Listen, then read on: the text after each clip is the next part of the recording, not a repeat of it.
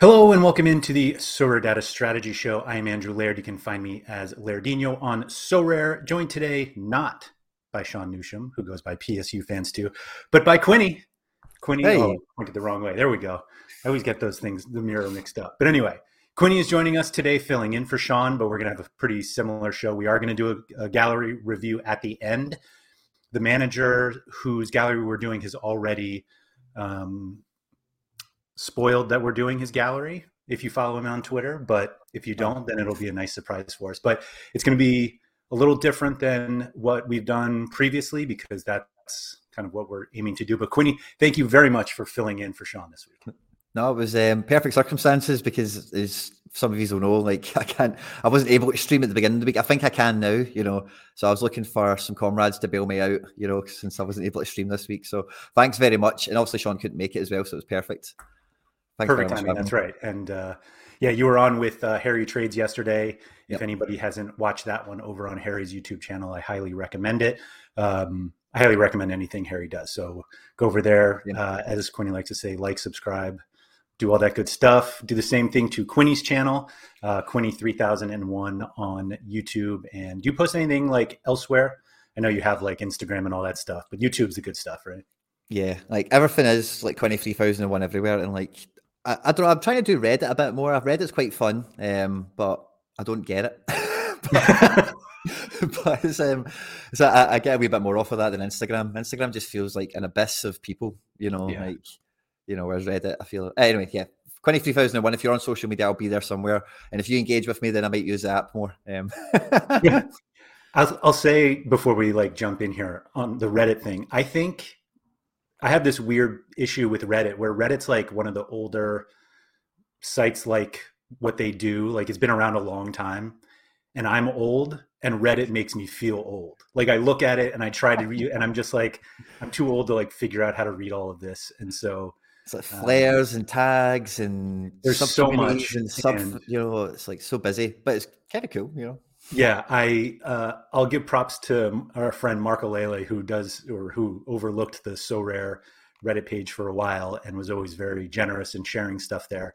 And it was just like, thank you for doing that because I could never figure out how to do all that stuff. But anyway, today we're going to talk about timing the market, which is a topic that Quinny came up with, I think yesterday or the day before when I was like, I don't know what to talk about this week. And then you gave this topic, and all of a sudden I was like, I actually have a lot to say about this for a number of reasons, including one that came from what may have been a mistake that I made recently, but hopefully turns into a wild success and it doesn't matter. But when you brought it up, like, was there something specific that happened or didn't happen that made you think like, this is what we should talk about? Well, I thought it'd be a nice way of framing the whole Marseille gate that we had from like January or whenever it was, because we were forecasting, I think it was February, so it was a while ago, So with that play, and we did a follow-on video, which I haven't actually analysed in any scale at all, how well we did on that one, and we're due another one at some point. It couldn't possibly be as controversial. No, certainly not. But the whole premise around that in terms of like trying to get a little window where you can get into a team where the fixtures look good, doesn't matter what anyone says in hindsight now at this stage, looking at those fixtures, Marseille conceding like 6 goals for the last million years, it just looked like it was, anyway, you're looking for those little windows to time into, so it's for something you can try and hold on to now. So like I've been doing a lot more like League One content on my channel because I'm just not well versed in it with Jeremy Magan, and I find that a really hard name to say for no reason. I think it's my Scottish, but would you cry it? Wait, he's been saying to me over the last couple of weeks, especially, is it Marseille are like one of the best teams in France when they've got their stuff together, yada yada. And we've been talking about the highs and the lows and everything in between. And I'm starting to see some green shoots there myself, and it kind of made me think like, obviously there's a bit of a lull in the market.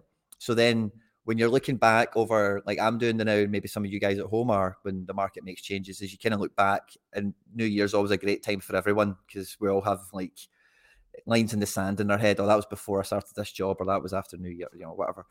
And you then look at like, okay, well, if you did want to get into Marseille, was that time probably the best? And I'm not saying they're necessarily a great example, but what it ties back into overall is you're then looking back at the decisions you've made, because time in the market is kind of what we're all trying to do, whether you're an SO5 player, a market trader, a collector, whatever you're trying to do. You're always trying to get the cheapest in and then the best out, basically, all the time. And if you don't look back and kind of like try and scale your decisions, like, okay, well, I did that on January because the fixtures looked good and the prices looked relatively whatever. I won 2 prizes in that time and their price from point A to point B did whatever. But I could have still bought them, say, 6 weeks from then. And because everyone was shitting on them, maybe I could have bought them cheaper and still won those same 2 rewards, because those same 2 rewards would have, maybe they hadn't happened yet, that kind of thing. So the stage we're at now, I think a lot of people are asking those questions all the time. You guys get it. I know you do. Like, oh, should I be buying Champ Hero cards now? Or what should I be doing with MLS? And what should I be doing with K-League? And what about this dip? And what about that?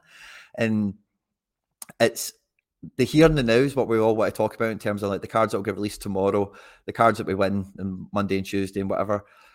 But when you're trying to time the market, like this is the way I'm trying to look at it now, like from this point onwards, really, is I'm trying to time into like November now. So what I'm trying to do is like, trying to get what looks good now for like further on down the road. So because all of that is kind of knocking about, that's why I thought that would be a good subject for us to dive into or throw out.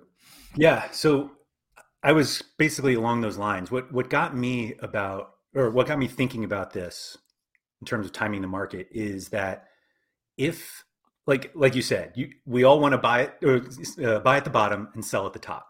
And even if we're not all the way at the bottom or all the way at the top, you look at the price graphs like on SorareData and you're just like, man, I could have gotten like a little more. Like I know someone who does that, they'll sell a card for, 0.4 and 6 weeks later it's like 0.43 and they're like, I could have gotten that extra. I'm like, no, you can't think about that. It's too far. Like you got your sale, like that's it. But what happens now, like this time of year, so with this mid-April, is we've seen the prices of European cards go down because the season's kind of coming to an end. So theoretically, this is the time when we should be buying. Like prices are going down and you want to buy them when they're down. Yeah. But you have to also remember that whatever you buy now, the utility is going to be nothing in 6 weeks, less than 6 weeks. And so it's like, are you timing it that well if you're not getting any utility in the short term? You'll get utility in the very short term and then it's over. And the issue with this whole like timing the market, like, yes, you may have bought at the bottom, but you're not going to see the top for months. Yeah. And so this is the whole back and forth. Like, do I just buy the cards that, do I buy J League and K League and MLS now in Argentina and Brazil because those seasons are starting up? And you're obviously not buying at the bottom there because everybody wants those cards. Although we've seen MLS dip a little bit. But it's almost like if you look at timing the market as buying at the lowest and selling at the highest, you'll never have the optimal SO5 lineups, because by the time that those guys are good, they may not even be that good anymore. Like Andy and I were talking about it earlier this week, or I think it was earlier this week. I get such a blur. I talk to too many people. Too many things. But like buying U23 players now, the prices are going down and you could be like, all right, whoever it is, I always go back to Charles de Ketelaere, who like I didn't buy last summer. But like if you buy him this summer or now, because he's a little cheaper than he was 3 months ago. If he moves this summer, maybe, you may have bought at the bottom, but you're not experiencing like the highest top because maybe he goes to Milan or Atalanta and he's just not worth it anymore.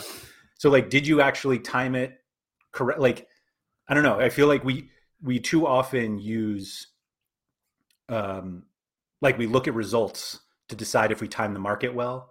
And the results are so, the outcomes are so grand on a lot of these players that, at least the way that I play SO5, and I'm not saying it's right, but giving up the short-term utility of using these cards isn't worth waiting the months and months where I'm like not playing, which means I'm not winning, but like I may have bought a card cheap and I can sell it again in August, but like I at least hope that I can win more over that time than just like waiting. And I had this idea, I'm just rambling right now, but I had this idea of buying the like injured U23 players right now. Because the two, and I know someone else, a very smart man with a very similar train of thought right now. So I have not talked about this publicly because I was like, I'm going to buy these cards. But I've gotten to the point where I know I'm not going to end up buying them. That's when you know it's good content, guys. Whenever anyone says, I wasn't going to tell you this, but now I've given up on it. So, like, if you can make it happen. I think this is still, I think it's a good idea, but I don't know. But it's basically, I have to call it like the Jeremy Doku plan. Because I talked about this not publicly with Black months ago when Doku came back from his previous injury. And his price goes from like, for a rare card, like half an ETH, like all the way to an ETH in like a week. Like he comes back, he had one good game where he scored like 60 or 65 without a decisive, and everyone's like, Doku's back. And he got hurt like 3 games later, like he does. Yep. And so the price goes down. But like, and Doku's hurt right now, and you almost have the benefit of buying low now. And then by the time the summer comes, like, of course he's going to be fit and whatever, like his price is going to be higher because his price is just so dependent on playing. Like it sounds like, you know, that's the case for everybody, but like Doku, the responses to Doku are so high when he does finally play. So the 2 guys I was going to buy were Doku and Cherky. Oh, I was gonna. That's what I was just getting on my screen there. So like Apex for that. So, and I don't think Cherky is supposed to be back before the end of the season, or if he does, he's next year. But like they should be fit for the beginning of next year. So like if you want to just sit on an ETH worth of 2 cards, I don't even know if you can get them for an ETH now, but when I was doing it, it was about an ETH. You know, it was half an ETH for each. Excuse me. I think you can double your money, but I'm also not sure that's the best use of my funds. Well, I've decided it's not the best use of my funds because I've gone and like wasted it on an Osmar super rare for a while. But there's those types of players are the ones that I think you have the biggest upside on just trading injuries. And Genesis is in here. So like I said, Cherky and Genesis pops up in the chat. So, but like those 2, and I'm sure there are plenty of others, but like those 2, I feel like have some of the biggest hype within like the Sorare community that when they dip, and they're dipping now because they're not playing, when they come back, prices just go way up because everyone's like, oh, they're back. Let me go get one. And there you are with your profit. But I have no more ETH now, so I can't do it. I know that feeling. Dan F as well in the comments is telling us Pedri today is 30 to 40% on a haircut, which isn't too shabby at all. I was actually thinking, you know, when Pedri came back, I think we all done that. I was like, oh crap, I should have bought a Pedri. Like, and Fatty, how cheap was Fatty for a while, man? Got so cheap. And it was like, oh, why didn't I get one? You know, but yeah, you just need to keep your finger on the pulse for those ones because they go cheap on the quiet, you know, because no one goes and broadcasts it, you know, because no one's interested in them because that price comes at a price, you know, like, and again, part of the reason I threw this subject into our chat is because I was listening obviously to you and Black on Wednesday morning, it must have been. And when you were talking about Osmar in a similar vein, and it's like, you've kind of paid, you know, that's, you're kind of paying the price for how cheap he is. You know, you've got to take, it's like taking the lumps, you know, I'm getting them at this fantastic price now because they're going to go off for a month and because of this, and because of that, season's about to end, they're injured. And a lot of people sometimes like don't really, you kind of need those lumps, you need those battle scars to then go into that kind of trade again. Because the first time you do a trade like that, where you're like, oh my God, I can get Cherky for X amount, and then you buy him, and then 3 game weeks go by, and you start looking at him really closely, and you're like, I've not used you for the last 3 weeks, and I'm probably not going to be using you for the next fucking 30, you know. So this is going to be a long relationship, wee man. We better get on, you know. And then, so I think you have to understand as well. And sometimes, you know, injuries is a good one. Losing U23 status is a good one, but you need what's a really good way to try and time what's a good way to try and time a market, you know, a singular strand of the market is like focus on that. So previously, like a year ago or whatever, I bought a Jordan Larson super rare who went in my opinion, really cheap at the time because everyone was talking about how, he loses U23 in 5 months. Yeah. And I was like, 5 months is fine for me, and then what I'm left with after that is an O23 super rare that I will have leveled up. It's a guy I like anyway, blah, blah, blah. And I can use an O23 super rare striker. That's still not a bad thing to have. And, sometimes those guys that everyone's talking about, he loses U23 in 6 months from now, or he loses U23 in 8 months, as if I know we're not quite at that stage now because it's April and June's coming up, but yeah. That chat happens in advance. It always does because people start to forecast ahead and whatever. And that can be a great way to time a part of the market when you're in it the now, when it's like the thing in Europe is happening. And yeah, sure, there's guys you can go and get cheap there. But it's understanding what the lumps are. The lumps are you're only going to get like 6 game weeks and then nothing for like 2 months, like calendar. Right, yeah. Not game weeks, calendar months. And then I did that with Justin Bigelow. I basically sold him and bought Van de Voort, I think it was in December. Because I was like, he's losing U23. As if December was July. And I think he ripped 5 or 6 straight 80s. It felt like he ripped 100 straight 80s, Bigelow, and Van de Voort couldn't get a clean sheet to save his life. And I was just like, I made a terrible mistake. It was too short-sighted. Feels fine now, but obviously that's like a results thing making me feel better about maybe a poor process. But yeah, I think so Techers brought up in chat. He was like, the counterpoint is what you could be doing with the ETH that you're locking up. Unless you have teams that are continually challenging for top rewards, is this the best approach? I actually don't think you need to compete for top rewards. Obviously those help, but enough tier 3s over the course of 3 months. And I'm looking at 3 months, and it's probably longer. If you bought Cherky, or somebody in chat brought up Florian Wirtz, when he got hurt, everybody got out. And it's if you bought those guys, I mean, Wirtz could be a year for all we know, it's a long time. But I don't think you need to compete for top rewards if you don't buy those cards. Enough tier 3s, you get a tier 2. If you sell those, those are going to be equal to what you pay, ideally.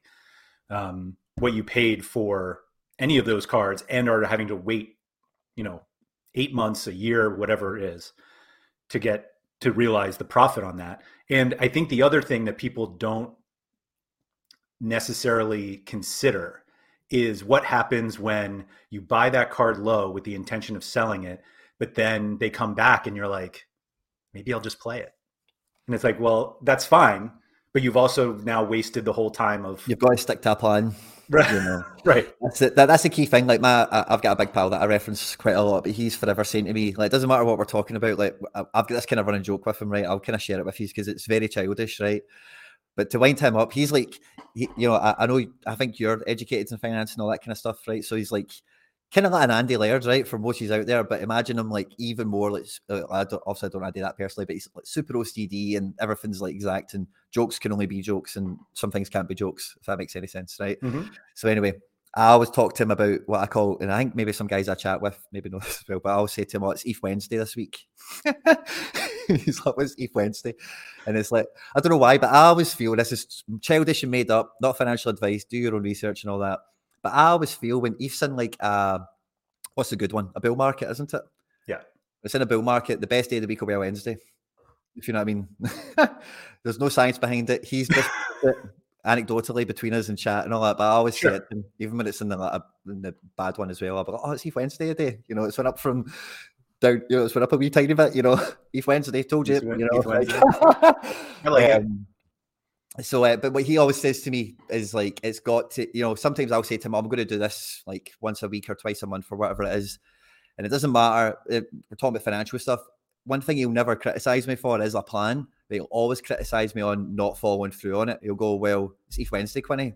Why haven't you done this or done that? You said you would do it, and it's that follow through on plans. And what Techers is talking about is opportunity cost, So if you're super struggling to win prizes and you desperately need a goalkeeper, and instead of getting a goalkeeper, you go and buy a tier 2 super rare, then that is ridiculously stupid. Because that is not going to help you. If you need a goalkeeper badly to get in the rewards, or you need something that's not something else, like an injured Wirtz. If you don't need an injured Wirtz right now, if you need somebody who's fit and playing and can do this and can do that, then that the opportunity cost there is something you need to consider, because you are icing that up for 6 months, a year. And it's kind of what I was saying in the first place. Like the very first time you do a trade like that, if you aren't prepared for that, you do learn a lot. You will go, wow, I actually need that kind of portion of ETH actually working for me in SO5, because without it, then I feel unsatisfied. I can't just have a digital picture of Cherokee sitting there staring back at me, and I'm not getting into the rewards, because that's pointless, unless and again, it's opportunity cost. If you're maybe looking at it and going, well, I'm nowhere near competitive enough, or the level of competition I want to get to, the only way I'm going to be able to afford a Wirtz is when he's injured. I'm never going to be able to afford Wirtz when he's fully fit. And if that's the decision that you're making, that he's the man for me, you've got to understand that you're going to get him at a price that you can afford for a reason. And it'll be he's done his ACL, or he's fallen out with the manager, or something's happened, or whatever.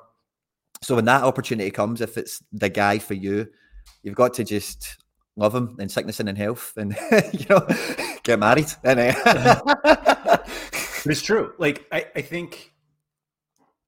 I think there's just this idea, it all depends how you start. If you start playing Sorare with I'm going to make lineups so I can win rewards, it's really difficult to then start buying players. And obviously this is more for people who don't have a huge budget that they can play around with.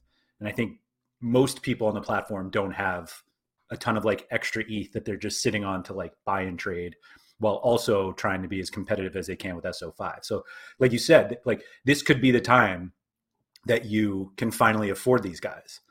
But if you're used to submitting good lineups, and all of a sudden your ETH is tied up in something that really can't be used, not really can't, cannot be used.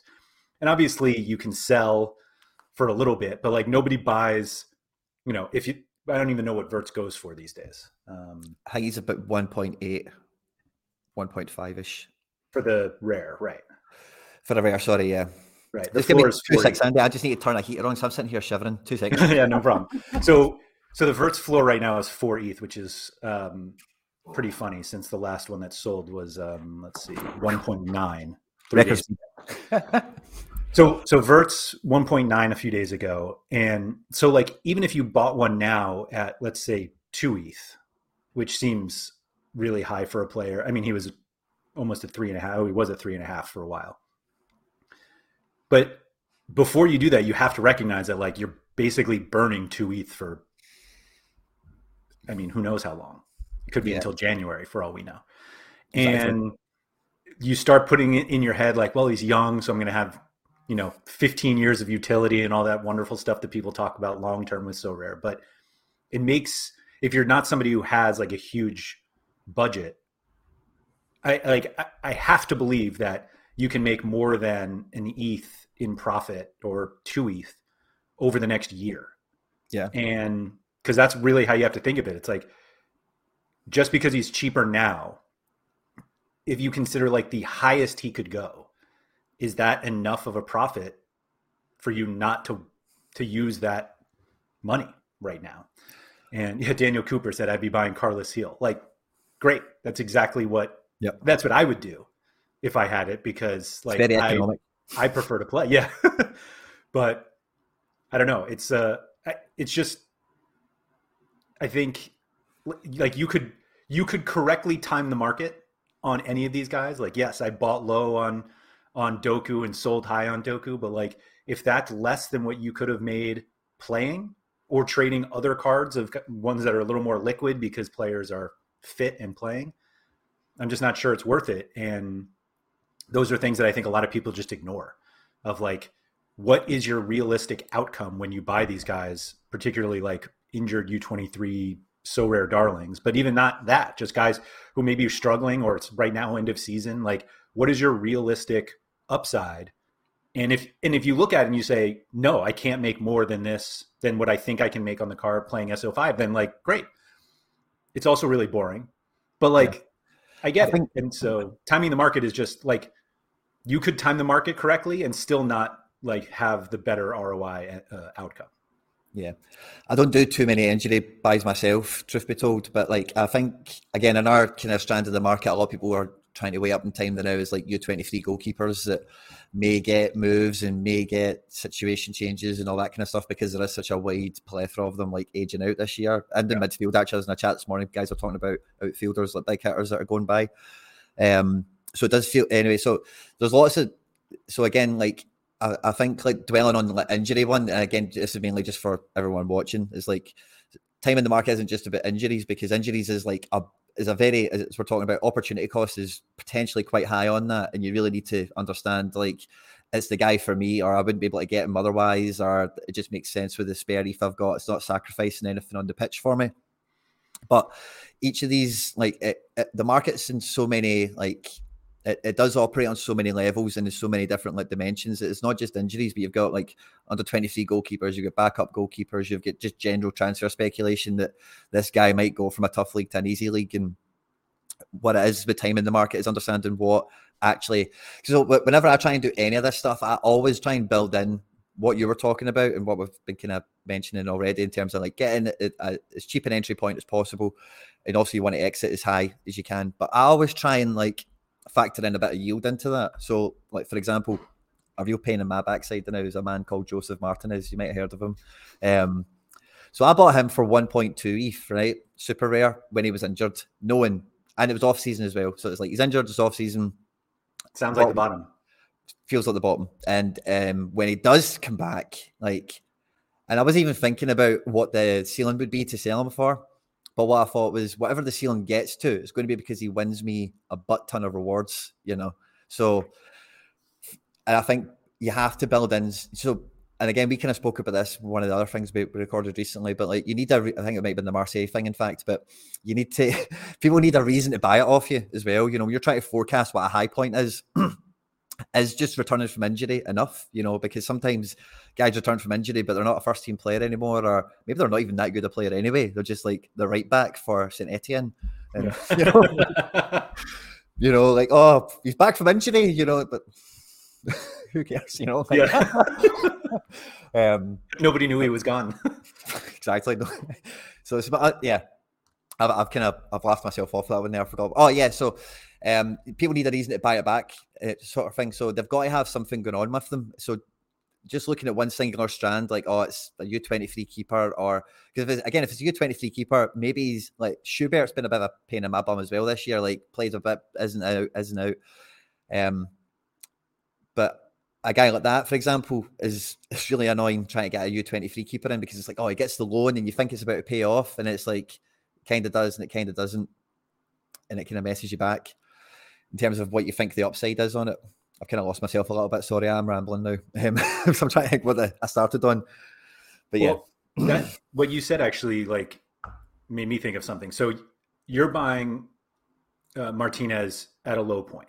Yep. And I think what a lot of people also do, because you bought him to play him, like you were like, I'm going to throw him in and he's going to win me a lot. And I think what a lot of people think are like, he's going to be worth more later, so it'll cost me more later. So I'll just buy him now and he'll win me more.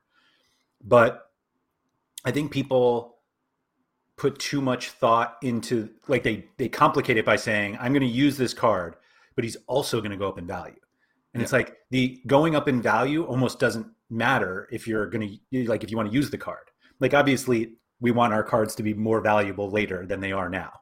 But I think people put too much thought into that and almost make worse lineup decisions in terms of like, I'm going to buy this player for this lineup only because somebody's going to be more valuable. And like, just because they cost more doesn't mean they're going to help you win more. And like, we like to think that cost is so closely related to performance. But like you said, like you could have a guy who comes back and performs like moderately well, but like just because he's back doesn't guarantee he's more expensive. And even if he is, maybe he's actually killing your lineups because he's not doing it. I mean, Martinez kind of started off really slowly this season, then got hurt again. But like even when he was fit, like he wasn't. We haven't seen vintage Joseph Martinez in a while. Nope. And I think people complicate like buying cards to make their lineups better with like, how much is this going to be worth later? And not that you shouldn't worry about that, but it almost makes it harder to then either use the card or sell the card, because you're like, oh man, like I should sell this card now because maybe I need to buy something else. But you're like, but I haven't really gained enough from it, or maybe I haven't gained at all. But like it just goes back to the point that you made of like, you should have a plan with whatever you're doing when you do it. Like if your plan is to play this card in your SO5s, then please focus on that. And then don't worry about like getting the absolute cheapest, or when the price goes up, like getting the most absolute highest price. Because I think that's another thing that people do is like they see their cards are more valuable, and they're like, oh, I should sell this. And they sell it. And now their lineups are worse, and they don't have a replacement ready. And then it turns out like the replacement is actually, the ideal replacement is the card you just sold. Like, yeah. So I don't know. It goes back to what you said, like have a plan and like stick to the plan. Yeah, there's definitely some guys that are, you're, like, again, Joseph Martinez gets injured. There's no point in me selling him for 0.8 or whatever he goes for now or whatever, because I'm not going to have another super rare, when he does come back and he is fit and he is available, the utility that I foresee for him that will cause him to get to this big top that I might ever sell him for is what I'm waiting for. And if there was somebody else that I thought could do that, I would have bought them in addition to or instead of Joseph Martinez, because again, it's just kind of fitting him. So I think like a good example of that, like time in the market is like, as well, is it can be like your conviction on something as well, in terms of like a player. So again, like it's maybe the way I operate, because I know Sean's normally here. I think somebody said in the chat earlier, I might have been Black, just like I'm anti-PSU in terms of, I guess, how I kind of carry myself in this kind of stuff, in terms of like be patient and buy guys that go overdue 23 and whatever. But oh crap, I've lost myself again. So sorry. Oh, you brought up not being Sean. Yeah. So this is a little bit different, right? Because like the platform is smaller, and that was my edge in this situation, was that the platform was smaller. But as soon as I started to get any sort of success in my gallery, and I was winning cards, and I was getting close to podiums, and I was making market trades, I was like, wow, I've got access to all this. Oh, what kind of cards can I go and get? What should I do? And the first thing I went for, like really hard, and anyone who watches my content will know this, was Leon Goretzka super rare, Hakimi super rare, Darwin Núñez super rare, and Lucas Nemeka super rare. I didn't get the Goretzka, unfortunately. But that's, so just to put that into context, forget the players, right? Ashraf Hakimi super rare cost me 0.799 Ethereum, right? Leon Goretzka, I would have won on auction at multiple stages for less than 1.5 Ethereum. I got the Nemeka for about 1. I got Darwin Núñez for about 1, right? That's me timing the market. If I'd got them all, of course, that'd have been even better, because I know how good they are and how valuable that a super rare of that caliber would be in SO5 for anyone. Like, they are elite top guys. So again, coming back into time in the market, those guys are dead easy for me to pick out, because I had a hard on for all of them when they were like in elite football. I wasn't following them when they were 16 on youth academies or whatever, like. But when you do find that guy and you're like, wow, this guy is an absolute baller, like Trip and B and Julian Alvarez, and when you find a guy and you're like, this guy is actually going to go at the top. Time in the market sometimes can just be being like super early on an actual talent. And that's where like your time, the reason this came into my head is we've got Warren Buffett in the live chat, Blitzkrieg, and sometimes it's just having it's that time in the market where it's like you are actually seeing what kind of players, when they are in prime form, or when they are like, I need to catch the camera, sorry, but when they are prime players, they are champ Euro SR mids, or starting goalkeepers or whatever, what the top of that looks like and the value of them to someone else. That time in the market gives you experience to look at somebody else, maybe who you're watching games of, who's in a team or whatever. And you're like, wow, he just plays just like that other guy who's 5 years older than him. And he's got a bit of talent, and this scouting page rates him and this, that, and the other thing. I've watched him 5 times now. I really like this kid. I think he's really good. That's a great way of time in the market as well, which is very overlooked. I'll shout out Trip and B as well for telling me to buy Vinicius Souza at 0.13 for the rare. That worked out pretty well. Yeah. Yeah, he's a Mechlin stacker, and so he watches their matches, and he's like, "This Souza kid's pretty good." And yeah, so thanks, Trip and B, on that one. Yeah, I think you nailed that part. It's just so. I think the lesson basically is like try to time the market all you want, but you're never going to be able to like buy the bottom and get immediate like SO5 help or but There's always a cost, an unforeseen, yeah. a non-monetary cost to these things, Mm-hmm. So especially for But smaller also galleries, like which is most of the viewers, it's about really weighing that up and what is the real upside, because again, like the one thing I would say is like any of these time in the market situations, it really does have to be a player like that you would love to get anyway. And your time in the market, their price is going down because of stuff that is immaterial. Yeah, it's the end of season. Every season ends. Every season will finish at some point, sure. or they're over 23. Everyone gets older, like it's just, who cares? There's still a purpose. And it's, if the actual player is the one, that's the market. It's, what you're saying is time in the market. It's what market you try to time, Yeah, that's a great way to put it. I'll say I don't think there's ever a bad time to buy a U23 goalkeeper, except Yeah. maybe the last 6 months that they're U23. But even so, like we kind of saw what happened with Bigelow when he got hurt. Everyone like dove out because like, oh, his U23 is over. But like he should be an elite challenger goalkeeper next year. And obviously the price of an elite challenger goalkeeper is very different than, an elite U23 goalkeeper, but he's kind of an interesting one to watch in terms of price wise. And then made me think, have you ever sold a card thinking you were selling at the top with the idea that you would buy back later when he was cheaper? Yeah, 100%.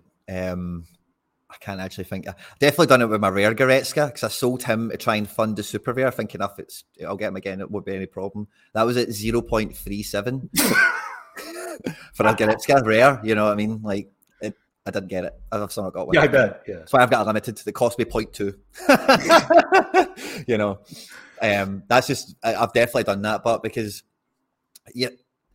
And again, like that strategy is like an old favorite one that I've referenced on a few. Again, you'll know it because your education, like greater fool theory. It's like I can sell him now. I know he's not really worth that much. I know that in 2 weeks this will happen or something else will happen. I know better than the market than now. Not really. That's too big a price for him. I'll sell that and go get it later. But it's and again, like when we spoke before, like sometimes I give the market too much credit in that sense. I think I can't be, I'm not that, no one's that smart. The market's always always right. And I think it's always risky playing that game. Yeah. And it's definitely bit me in the bum. I don't think I managed to do it once, but it was kind of weird. So it was one of these big accounts. Was it a Bottler Bar? It was a Bottler Bar or one of those big Zima Blue. It was Zima Blue when they came on. They sent me a direct offer for Efren Alvarez Super Rare. And it was, I can't remember, right? Let's say it was 0.75. And I put it in the group chat, and then Hendo messaged me back, and he's like, there's one on the secondary for 0.6. That's what I said, Click 2 buttons. Yeah. Thanks very much, Zima Blue. I did that with, who was it? Brad Guzan. Nice. I bought one, when I joined the platform, not that early, but early enough. It was pre-boom. And so I just remember like the hardest thing for me was buying goalies. Like I just wouldn't do it. And my good friend Evaldo, who we talked about a bunch on Tuesday, was like, you have to buy goalies. Like you basically can't play realistically without them. Buy as many cards as you want in other divisions, but like unless you have a goalie, you're not going to win. And I remember I finally bought Brad Guzan because I was like, he's cheap, and everyone was like, he's old, like nobody wants him. And I was like, all right, I'll take him because I know he's starting. I can't like afford to get a guy who like might not start. Yeah. And then the boom happened, and his price like quadrupled, and I was like, I should sell. Like I bought it for basically nothing, and I should sell it. And I remember, so I decided to sell it. And I don't remember if it was a direct offer. I'm sure I could look it up at some point. But there was one on the market for cheaper than the offer that I got, like same exact situation. Yeah. So I was like, easy. I'll just sell for mine. It was like a 0.15 or 0.15 seems like a lot, but we didn't have that many decimals back then. But anyway, so I made a profit. Like I made a huge profit on my first card, and then I immediately bought the second one. And like 3 weeks later, his value was half, because it was the lead up to MLS where his price goes up and MLS started and everyone goes down because everybody has their cards. There were no limited cards back then. And so now it's like, now I have this really expensive Guzan card, and like, I shouldn't think of it that way, but I always did, because I was like looking at the price that I paid. I'm like, why would I ever pay that? And I'm like, well, I really paid the previous price, and I should have, but like, it actually, like, I don't do that anymore. Like, if I want to sell a player, like if I think I can sell a player and there's like a cheaper one on the market, and I'm like, oh, I can flip, I can do it easily. I actually wait now, because I'm like, if I don't necessarily need the player right away, let me see how the market plays out. And maybe I just buy somebody totally different. Yeah. And like that, I should have done that. I should have just waited and bought somebody different. But I've spoken to so many people, and it was like basically in the last 2 months, who bought a bunch of MLS cards, who basically timed the MLS market, bought them in October, November, December when they were cheaper. And they were like, I'm just going to sell whoever. I'll sell my Josef Martinez rare for an ETH, and I'll just buy him back for 0.7 in 3 weeks. Yeah. And nobody ever buys back. Like never. Because now it's like, now there's a reason why his price is going down. Like, he's not as valuable. Like, before the season, Johnny Russell was the example of this. So Johnny Russell was the #1 rated MLS player on SorareData, like the L15. He had the highest one in MLS last year. So leading up to the season, there are no games being played. So he cannot change from being the highest ranked. And people are like, do you think his price is still going to go up? And I'm like, as long as they're not playing, people are going to come in and be like, oh, who are the best MLS guys? Go to the rankings. Johnny Russell's #1. All right, well, let me buy that guy. Yep. As soon as they start playing, there's only one way for him to go, and it's down. And everyone I know that like basically sold Russell at the top, nobody's bought him back. And, he's been fine. But like the whole, I'll just buy back later, just get that thought out of your mind, because like in most instances, you shouldn't. And in most instances, people just don't, because it's not the same anymore. It's a little bit of the moth to the light as well, but because once you get that ETH in your pocket, you're like, oh, there's a wee injured Cherky, or there's a wee backup goalkeeper, or I didn't actually plan on having this extra ETH now. Oh, I should be good to myself. I've been working really hard, and this team needs a wee bit of fresh blood into it. Oh, who could I get? And I sold a bunch of cards at the end of the year, and I had like a bigger ETH balance than I ever had. Lovely. It's fun, isn't it? It's fun. And it makes you start thinking of doing really stupid things. And so I remember, I think I was DMing with Black, and Neymar was hurt at the time, and the Neymar rare prices had been dipping. And I finally like had enough ETH to like buy a Neymar rare. And I was like, should I just buy a Neymar rare? He's not playing. It wasn't cheap by any means. Like, it was still 2 ETH or whatever it was. But I was like, he's going to go up when he comes back. Like, undoubtedly. It just happens. And I finally like convinced myself I shouldn't buy it, because I like barely play Champion Europe. And there's no way I could play Champion Europe if I blew all of my ETH on one card of a guy that wasn't going to play for another few weeks. So I didn't.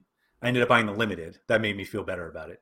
But like that was like a big point for me, in that I had an opportunity, and I don't want to call it like a guaranteed profit, but like I knew Neymar was going to be more expensive. I wonder if I should just like pull it up here. I would have done the exact same thing as you. I get, see, to be honest, I've said this before, not too often, of course, but see, when you're playing about with all that, it's scary, man. You know what I mean? See, sometimes you're like, man, am I going to spend like $5,000 on Neymar? Like, and it's sobering sometimes, when some of the volumes we're talking about here. I actually find a lot of like any good trades I do is because whenever I do have like a wedge of money sitting there, it's like I feel extra pressure to be like responsible, like for my own sake, Yeah. like that is a wad of money, like there's no getting away from it. And once you spend it, like I say, it's not a boomerang, it doesn't come back to you, it's spent. No. So I'd have probably done the same as you, but then when you look in hindsight, you always kick yourself like, oh, I knew it, and it's. Yeah, I mean, just looking at this graph, so it was somewhere, it was like mid-December. So this was Christmas Eve. Neymar went for 2 ETH. So it was around here. Nice. And I was just like, I think he'll be higher later. But like, and he was supposed to be out for like a few more weeks. And like, you can see like this, that's probably an out. Oh, that's I love these cards. These, they're nice ones, eh? Sunrise. Is that what they call them? Yeah. But like, basically he was at like 2.8, and it's like, you could have made 0.8 ETH in like a month, 2 months maybe. But the other side of me was like, my SO5 lineups need to be improved. And so spending 2 ETH on something to hold for 2 months, I just like wasn't willing to do. And based on my lineups, I probably should have done it, to be honest. But but I obviously didn't know that back then. But again, Neymar doesn't need to be a champ Euro card, Laird. What I tell you? All-star, baby. Yeah, either one. Yeah, it was just I don't know. It just wasn't worth it for me. And again, that's a super expensive card. So that needs to make like a real credible instant difference because of the volume of money we're talking about for a rare.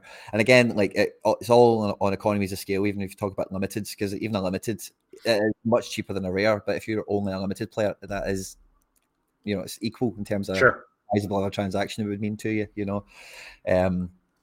it needs to make an instant impact. I think you'd probably feel an instant impact from a card like him better probably in limited, I suppose, because you do need that caliber to be in the mixture. There's no getting away from it, whereas like in rare and super rare and that kind of stuff, sometimes XP can swing things a captain choice or whatever, whereas feels like more in limited, especially at the very, very top, like that kind of thing is almost a requirement. Like kind of a little bit seen with Legends, like it was all 3 legend takers, which I was very surprised about in actual fact. I thought there would have been a few more pairs maybe get up there, but all trebles.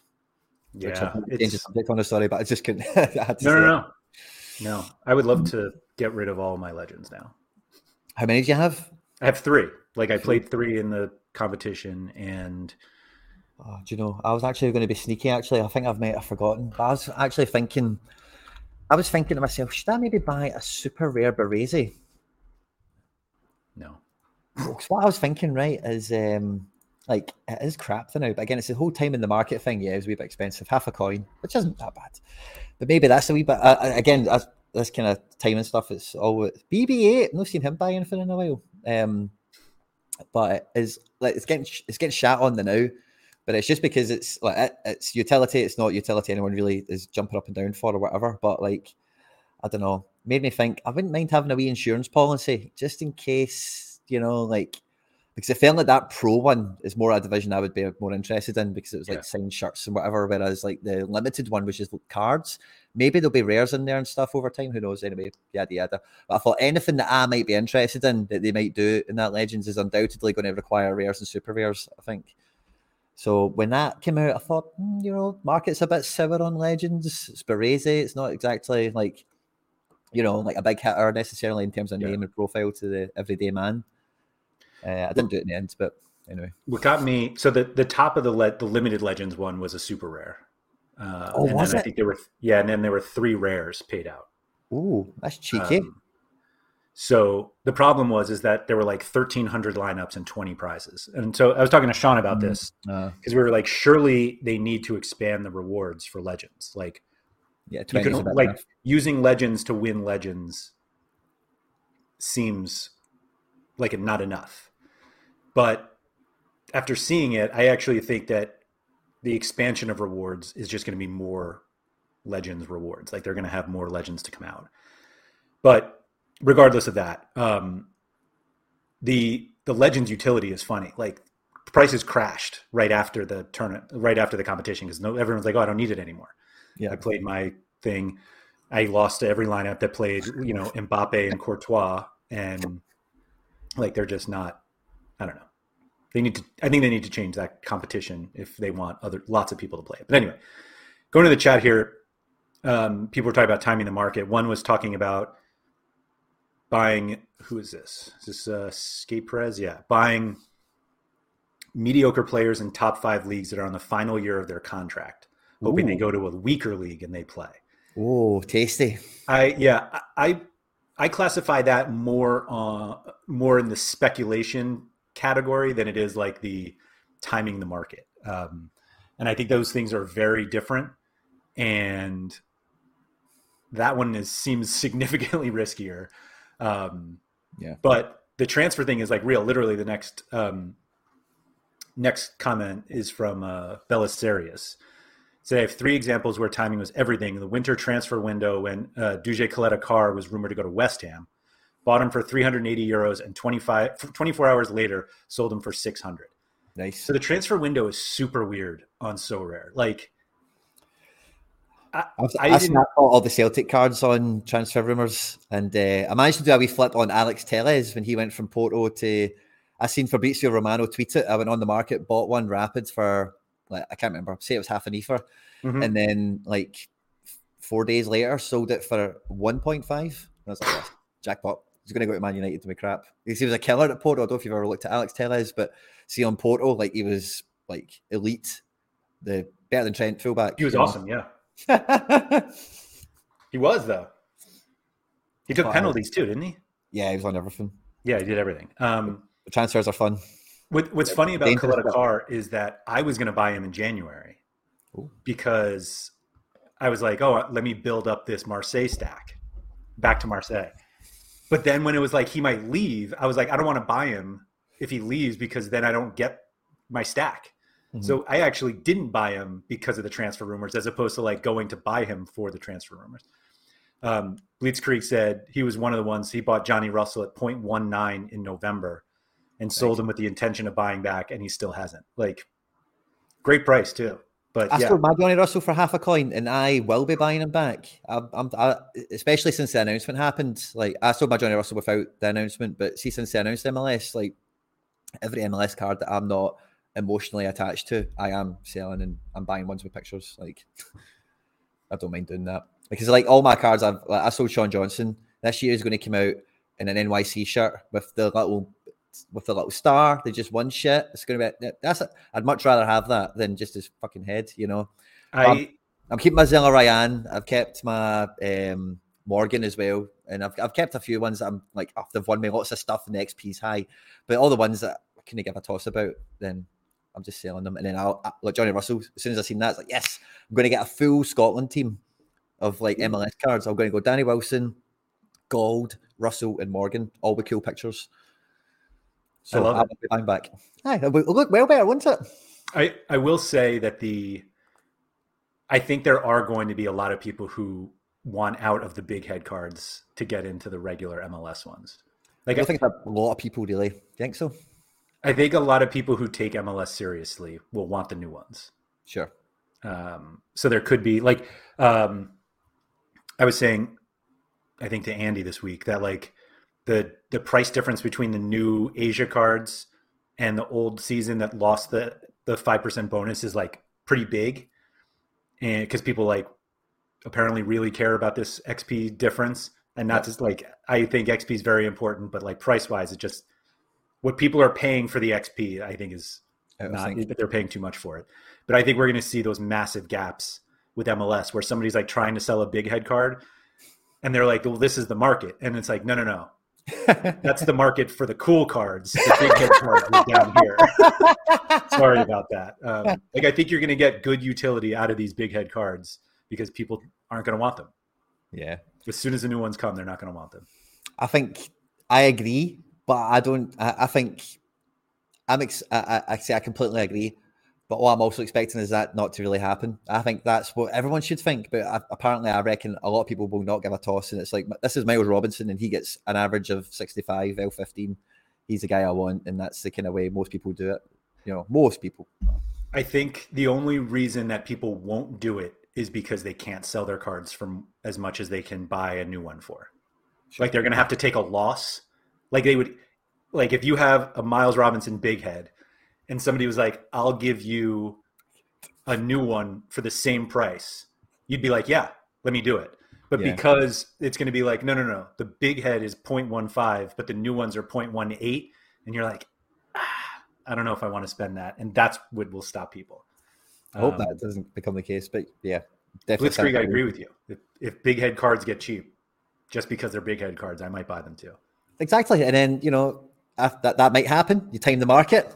People are stupid. Who cares about the picture? Even better, now you can win the new cards. And then you can go win the new one. Yeah. The circle of life.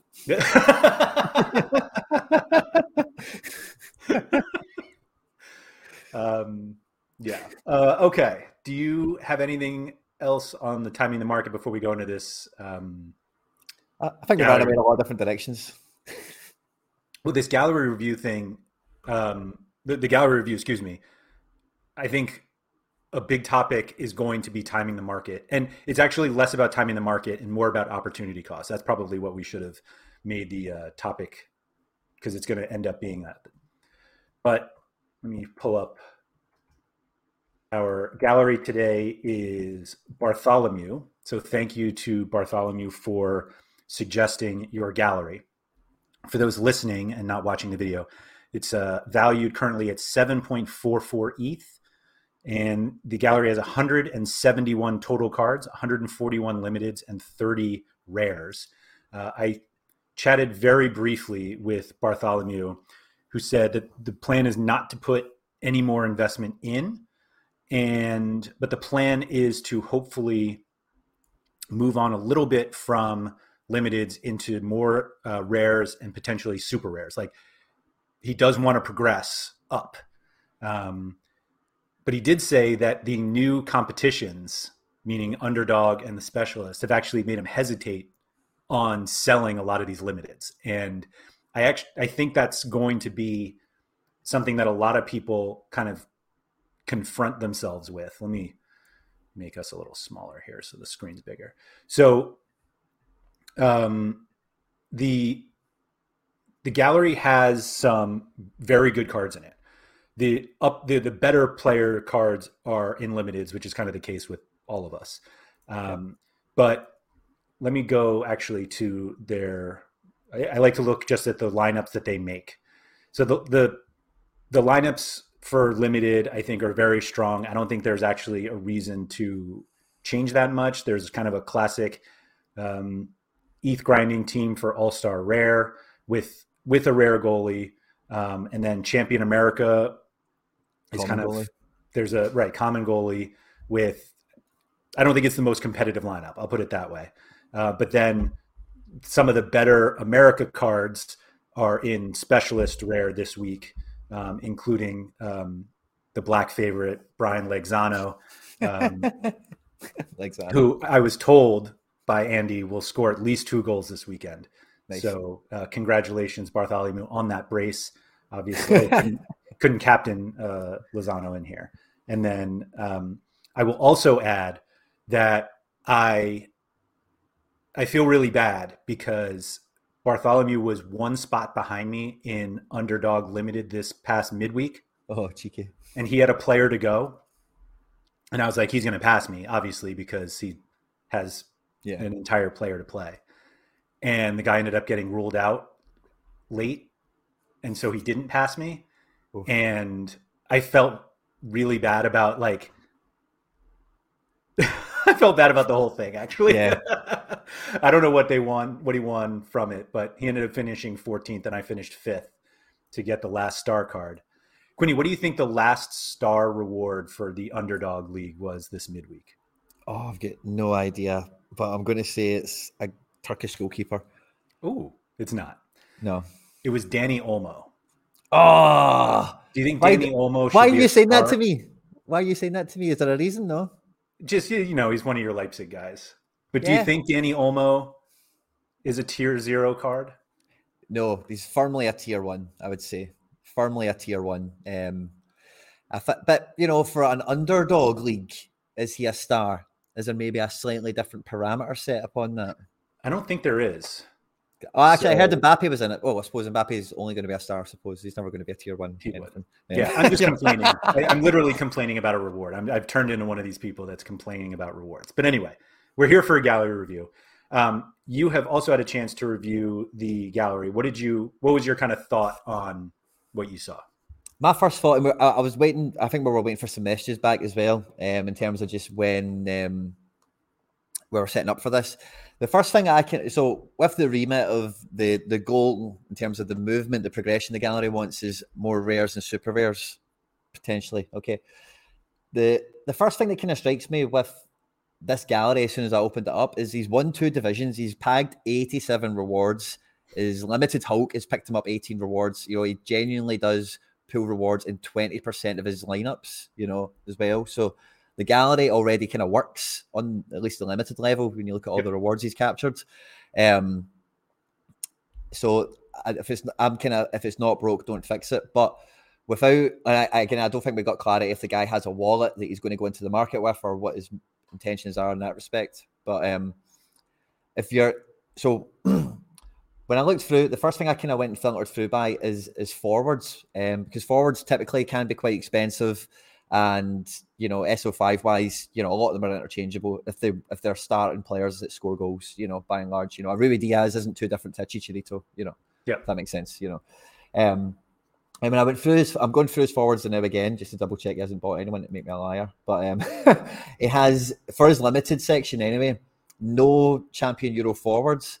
He's got a lot of stuff in at Champion America. So when you think about the amount of lineups he'll be playing, right? So we've got Specialist Limited, which he's excited about. This gallery already can win divisions, this gallery already wins rewards. And in that Specialist League, getting to the top of it, you will bag rares. That's there now, So I would want to keep this gallery as strong as that, because I think organically it could definitely wash its own face in that respect. You could definitely pull in some tier 2s and some tier 3s. Maybe you sell them into the market. Maybe a few of them are actually useful and they're in an inappropriate tier or something. You can get fortunate or maybe you win the thing and you get a high tier. That could be great as well. But when you look at Champion America, right, Hulk's his best player, right? He's won the most cards. We then also have a lovely Team of the Year or whatever edition, Chicharito. So he's probably going to want to keep his hands on that. And then behind that, for his forwards, he also has Jesus Ferreira, Rui Diaz, Dario Benedetto, Federico Girotti, Kikanovic, Torres, Brian Trejo is the ones that I can see at a glance at play. So he's got 6 or 7 limited forwards here. I've not went through the entire gallery with a fine tooth comb to that same extent, right? But I suspect because how successful the gallery's been, there's obviously adequate depth at the regions that he's operating in. So it's a little bit of picking your winners now at this stage, and it's right, who am I hunkering down with in this division? Because if you don't have a wallet to play with, you need to generate capital somehow, and there's only 2 ways of doing that: it's winning cards and selling them, which he's probably doing anyway, which is fine, or is assessing the gallery and what is non-essential or what is excessive.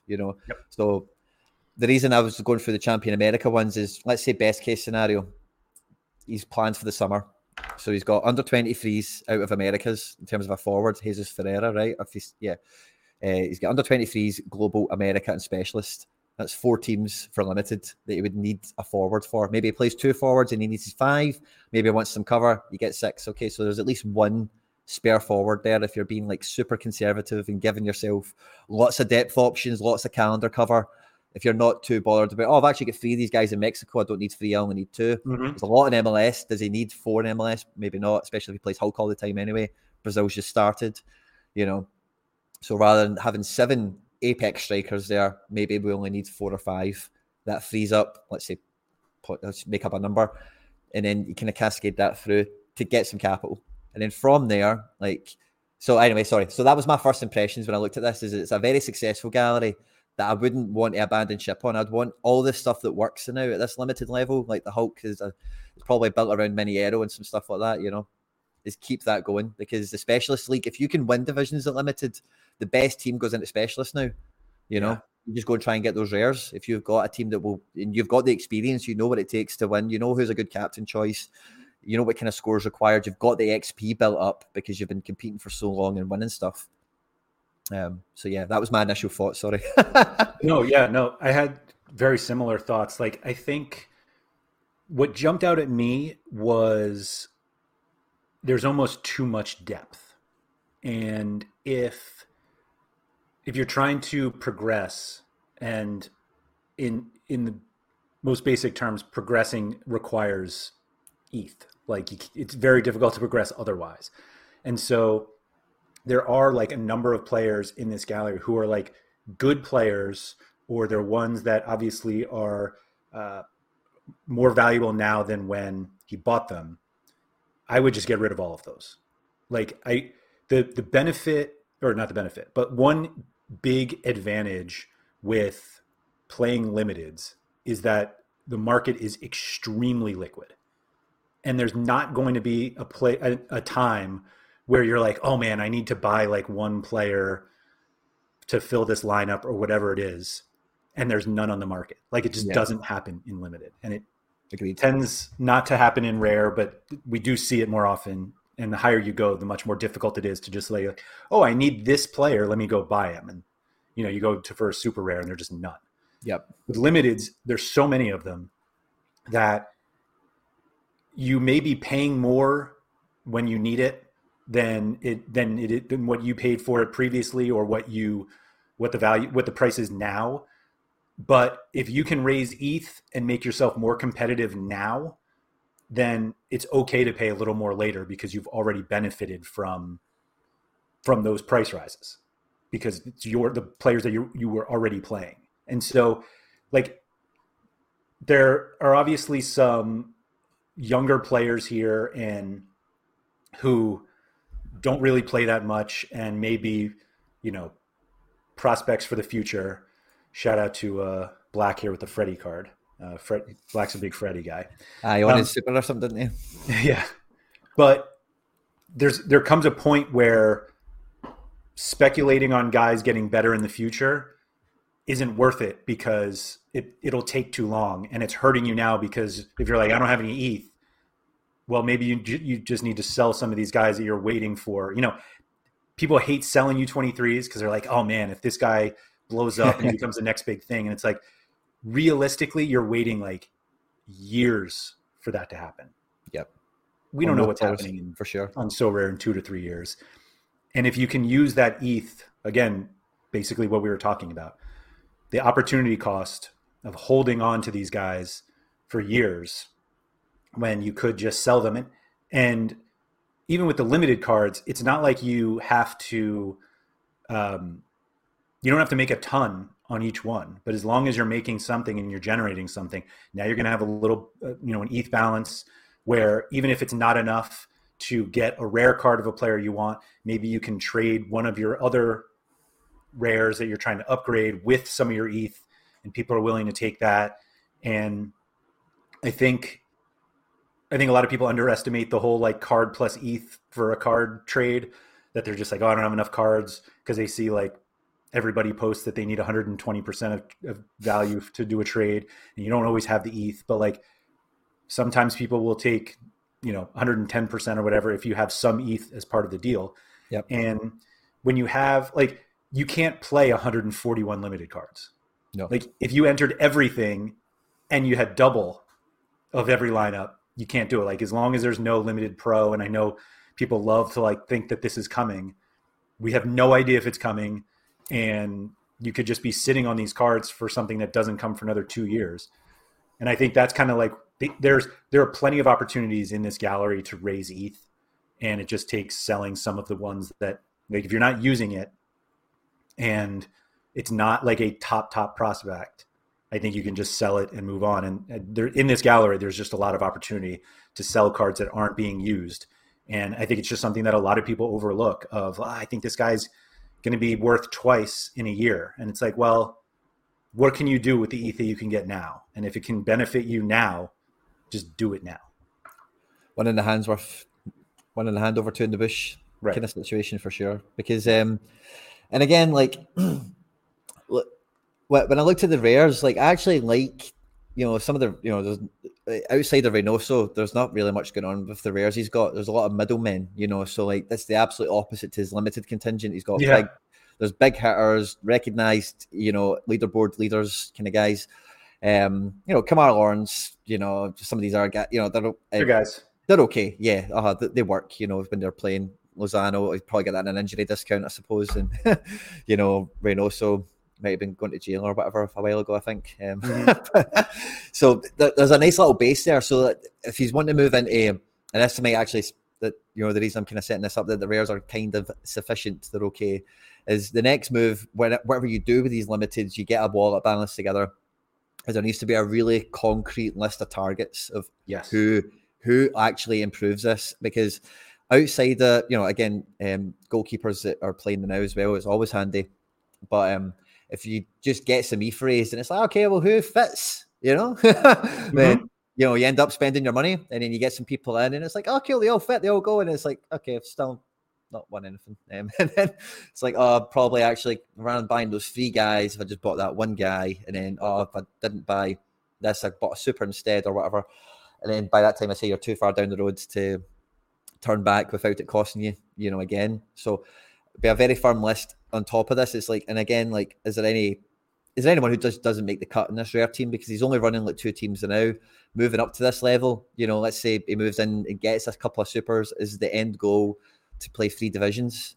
America, All-Star, and then a pro, 1 pro, 2 pro. So I would probably assume, yeah. So accessing rares through specialist, as well as a wee bit of wallet stuff to get them running. And then once you've got a team in rare that can pick up a couple of cards a month, or a couple of cards every 2 months or whatever, depending on fixtures and the way things, stars align for you and whatever, then that's going to be the best way to get that side of the gallery running. Yeah, I think these new competitions have made people much more hesitant to sell cards, that like the non-elite cards, because they're like, oh, I could use them in specialist or underdog. I say that as somebody who bought a full underdog lineup 2 game weeks ago, like last weekend. Nice. I basically bought a full lineup for this weekend, and my best finish was this midweek on all cards that I had already owned. I will say that the midweek was a 50 and below L15 instead of 40, which changes everything pretty much. But I think people are looking at their gallery and like, oh, this guy qualifies. And it's like, a player who qualifies for underdog or special, or, the sub 40 for specialist. Yep. Just because they qualify doesn't mean they're good. And so I think a lot of people just get too caught up in like, if I do this, then I can enter. And it's like, entering, it should, like, the goal shouldn't be creating something to enter. It should be creating something to win.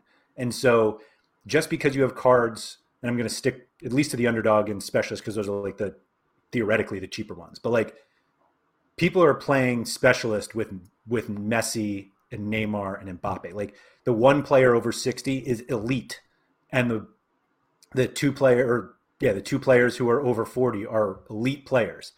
And so, like, that's kind of why I've actually focused more on underdog than I have on specialist. Like, I think there's more edge in underdog if you're like willing to do the work. Sure. Because ultimately, and it was just like the legends, like the best of the best cards are the ones that are going to win. And so if you have cards that just like allow you to get in, but you can sell them to help you actually make something better, then I think that's just a more valuable path. And so, like, looking at this gallery, like, the midfielders are good. Like, Nacho Fernandez, when he plays, is good. Zaraco's a good U23 option, but he can play regularly. Reynoso, Lozano. He has 2 rare goalies at start, even though I have Tyler Miller, and so it pains me to see Dane St. Clair as a starter. But, like, usually that's such a hindrance of people like, I can't play because I don't have a goalie. Like, 2 rare goalies, starters, is good. It's a good start. And the midfielders are fine. So, like, if you can have a consistent group here, then of defenders, and then you mentioned the forwards row, those are the tough positions. But like, there's definitely room that, and I think there's enough limited depth in the gallery that if it's just trimmed down and some of these rares are trimmed, like, you can actually you can improve on these players, and the better these improve, the more rewards you get. For sure. If super rares is something he's looking at as well, I think it's probably quite a good time to buy some of them, depending on what profile you're looking at and what opportunities you can come across, because they are, a bit suppressed now. Overall, good ones are always expensive, unfortunately. Yep. Never get much of a discount on the good ones, but ones that you can maybe have. And again, because of the guys, especially this gallery, it's very deep in America. There's a strong Asian contingent, so there will probably be a couple of players in there that this guy's familiar with. And again, I was saying to you as well, a sort of stacking I've been doing. I won't say the thing in case you want to use that for a title, but like I've been getting guys on the same kind of scarcity, and whenever I've done that, whether it be getting a rare to a super or a rare and going down and getting a limited as well because I like him, it almost always works out because I know exactly who I'm getting. The guys like familiar to me, etc. So if there's any little niches here in terms of edges of information that a gallery like this has brought the owner of it, then I would be definitely recommending that in terms of who he looks to recruit for rares and or supers on top of his limiteds. Yeah, I mean, theoretically, if you like a player enough to buy their card, you should like it in any scarcity, probably. Yeah. At least rare to limited.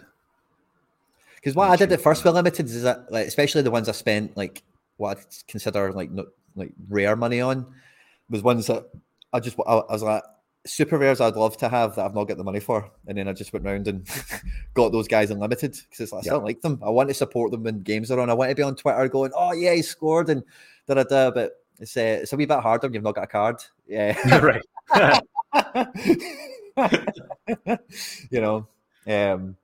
So yeah, I totally agree. If you like the guy enough, it really shouldn't matter what the color of the card is. If they work in your strategy as well, you're not buying like an Asian forward off season and your whole gallery's European. That's a bit redundant, but right.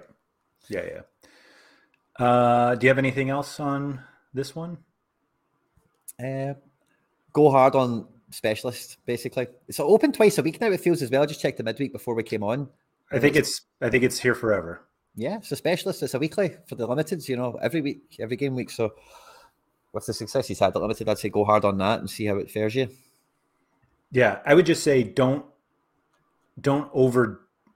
overbuild your depth for the specialist and underdog, because I just don't think it's worth holding those cards. I think it's worth holding the ETH that the cards are worth, and then being able to target specific players for these competitions if you need some sort of fill-in. But we're just seeing players who are very, very good in specialist, and so trying to just hold on to random guys who happen to be like a L15 of 42, and then they, and maybe they'll go down to 30, 40, and 39 that you can play them. I just don't think it's I don't think it's good enough. Yeah. All right. I think that's all we got today. We've gone a little long. That was my fault because Can I do a wee plug before we go? Yeah, of course. I just started a new podcast with Tony Watt and Plastician. It's available on all podcast places. It's called End Product. Sorare Global. I had to put Sorare in the name so you can find it, but End Product Podcast. It's out now on all the podcast places. Go and check it out, please. Love you all. Sorare needs more podcasts. It definitely does. I still my Spotify is still looking for the next episode of the Procast. So thankfully there'll be a new one. Yeah. Well, yeah. I love that. It was great fun. But there's a new birth. All right. That sounds awesome. So everyone definitely go subscribe to that wherever you get your podcasts. Also, stay on YouTube after this video, after you've liked this video, and go over and subscribe to Quinny's, although I'm sure most people here are already subscribed there. But go do that because the content that Quinny puts out, I say this to people all the time. I don't say it to Quinny directly. But I think Quinny is the most informative Sorare source that we have on YouTube. And so every time you go there, you learn something, you get better. Disregard the Marseille stuff. No. Can I say something on that? Can I say something? Yeah, please. Because this is where this has all started. So see now, how many of those Marseille cards do you still have? I have 2 of them. I only bought 2. You only bought I still have them. Pau Lopez. And I bought Luan Perez, yeah. And Luan Perez, fantastic. So now you've had, because this is what we said at the time, you've had like 4 months of utility out of them. You got them what looked like at a great time at an okay price. And see now, you're ready for next year. you're ready for next year, Laird. You'll look and you'll be like, I'm so glad I've got that Marseille defensive stack now. Boubacar Kamara's left. Luan Perez is even more important. Saliba's left. He's even more important. You don't want to see the price I'm graph. ready to go. No, you don't want to see my price graph on those guys. I will at least tease that I have something else Marseille related next week that I'll say that. So yes, thank you everybody for joining us in the chat. If you guys wouldn't mind liking this video, subscribing to the channel if you haven't already. This show happens every week. Obviously, everybody in chat knows that. SorareData strategy show on Fridays. Sorare Andrews usually Tuesdays. But next week is going to be a little different. Next week will be different. It's possible there's nothing, but it'll be different next week. So, but subscribe to the channel so you get all of the notifications when we do have shows. Quinny, thank you very, very much for filling in this week, and we'll certainly chat again soon. Take care.